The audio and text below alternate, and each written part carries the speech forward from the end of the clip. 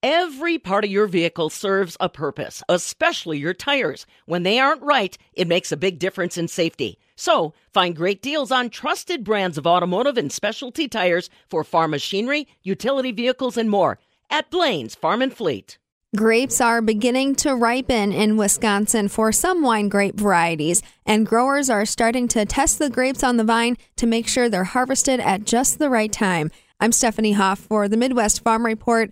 Amy Aragoni is the vineyard manager at Bailey's Run Winery in New Glarus. She says there's definitely science at play when it comes to growing wine grapes. She also watches the research and development happening at universities on vineyard technologies and new grape varieties.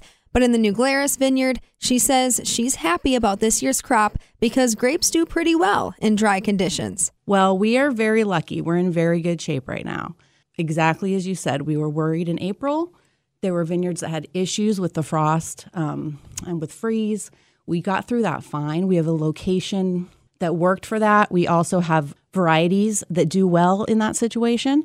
So we got through April okay. Once we got through that and it got dry, we started to worry a little bit. But again, we did fine. We're very lucky with the varieties that we have.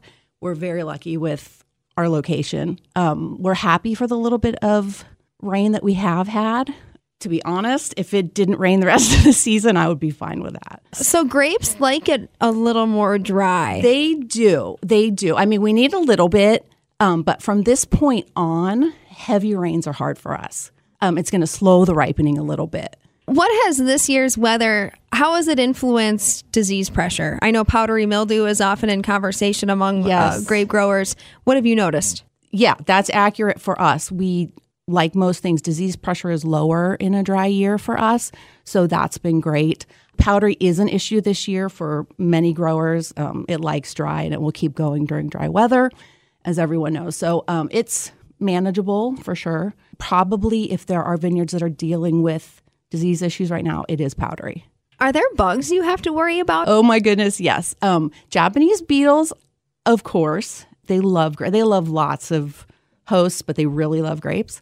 I felt like they were late this year. We usually notice them right around Father's Day on the vines, and they were a little bit late for us. They are coming on now. Aside from that, we haven't started. We're just getting into veraison and into ripening, so we haven't seen. We'll get bees and wasps and things later as the fruit gets more sugar in it. Now, Amy, I know grapevines are perennials, but that doesn't mean you can it's not hands-off grow. There's some maintenance that needs to be done throughout the growing season. Give us a sense of the labor it takes to maintain a vineyard. Vineyards are extremely hands-on. Most Wisconsin growers, there are some vineyards in some locations that are just absolutely enormous and totally mechanized. Wisconsin vineyards tend to be smaller, and they tend to be very hands-on. So for us, that's the case. We're out there all the time. So that would start in February and March with pruning. So we prune while everything's dormant in the winter to set us up for the season. We're taking quite a bit off the vine during the pruning process. We'll break bud, May, second, third week of May, depending on the year. That's when we're going to start seeing green. We do have to actively weed manage under vine rows. It's important just so that we don't have a lot of competition.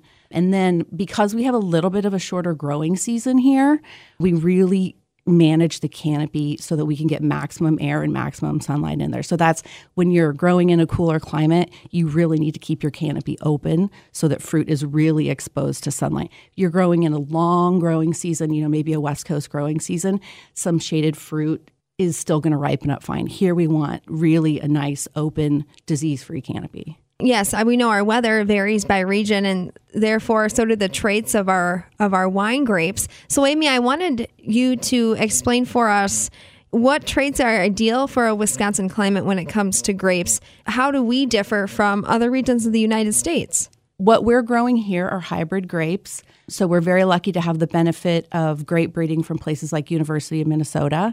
So we're talking about a grape that's bred from, a Vitis vinifera, which think of like a European or a West Coast grape, bred with a grape that's native to here. So we're getting the flavor benefits of the vinifera, but we're getting the cold hardiness of a native grape. So that's the kind of grape we're growing. So what we really want our grapes, we're growing things like Marquette, we're growing Frontenac, we're growing Itasca, we're growing Petite Pearl. So these grapes can handle our cold winters. That is not an issue. But what we want is we want it to slowly, the magical kind of year where it slowly gets cool and then it just stays nice and cold so they can acclimatize. And then we want it to come into spring without these crazy kind of warm pops. I know it's never going to happen, right? But that's really what we're not worried about winter cold, but it's those spring, a late frost can be an issue for us, or those early warm-ups where the grapes will start to wake up too early. That gets tricky for us. Do you have any partnerships either with other wineries in the industry or maybe other universities to continue new research development in new grape varieties? The University of Minnesota is probably the most active grape breeding program in the Midwest. They have acres and many people dedicated to finding varieties that are, have the chemistry for winemaking, that make delicious wine, because that's the point, but that can also handle the weather, particularly the cold.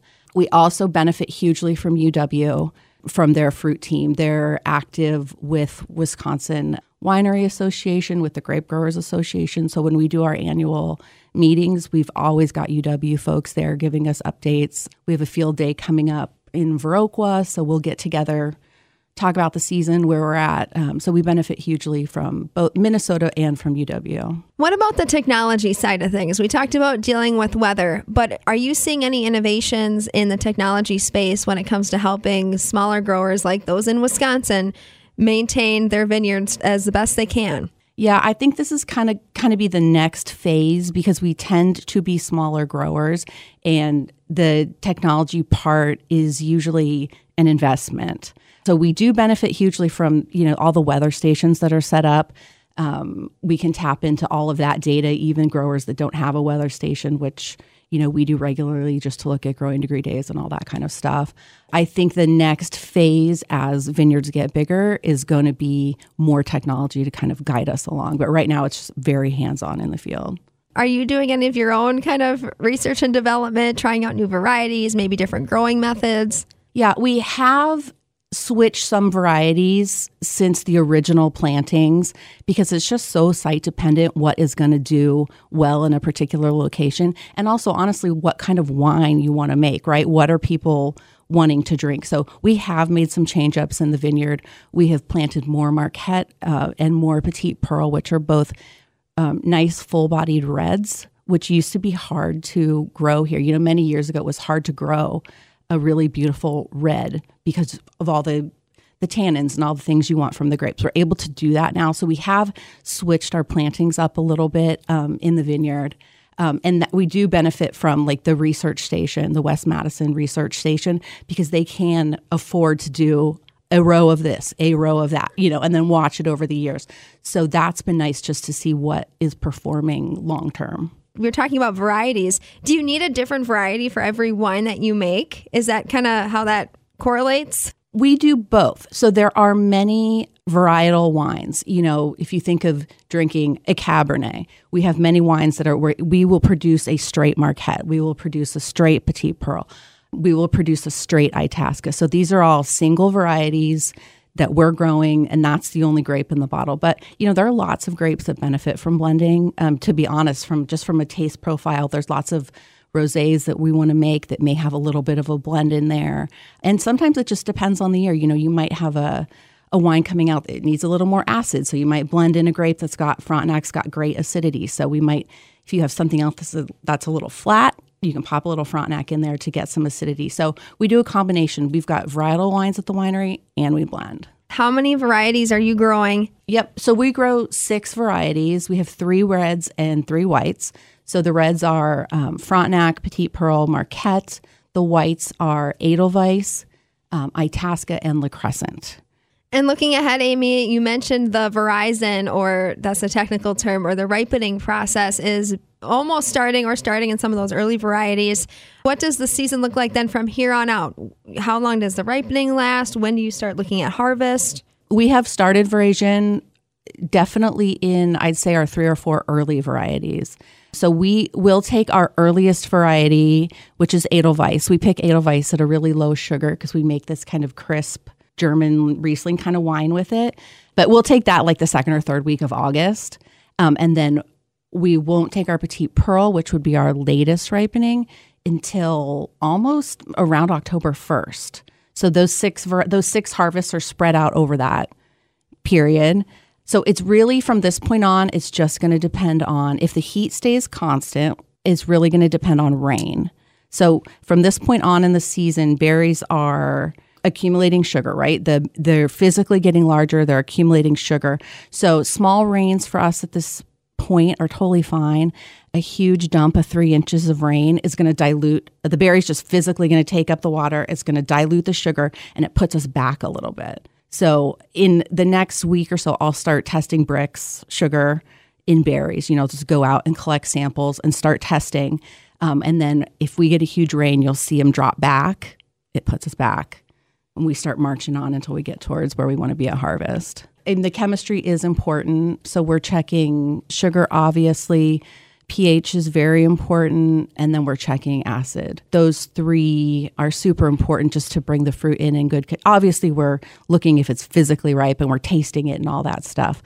But we're tracking those 3 things as well as we make our picking decisions. Amy, what are you projecting for this year's harvest? I'm excited for this year's harvest. I think last year we were a bit over 26,000 pounds of fruit from our varieties. I think we'll probably be above that this year. We had some young vines last year that we were harvesting for the first time. You don't crop grapes right at the beginning. It's a bit of an investment. You don't really harvest them until the 3rd or 4th year.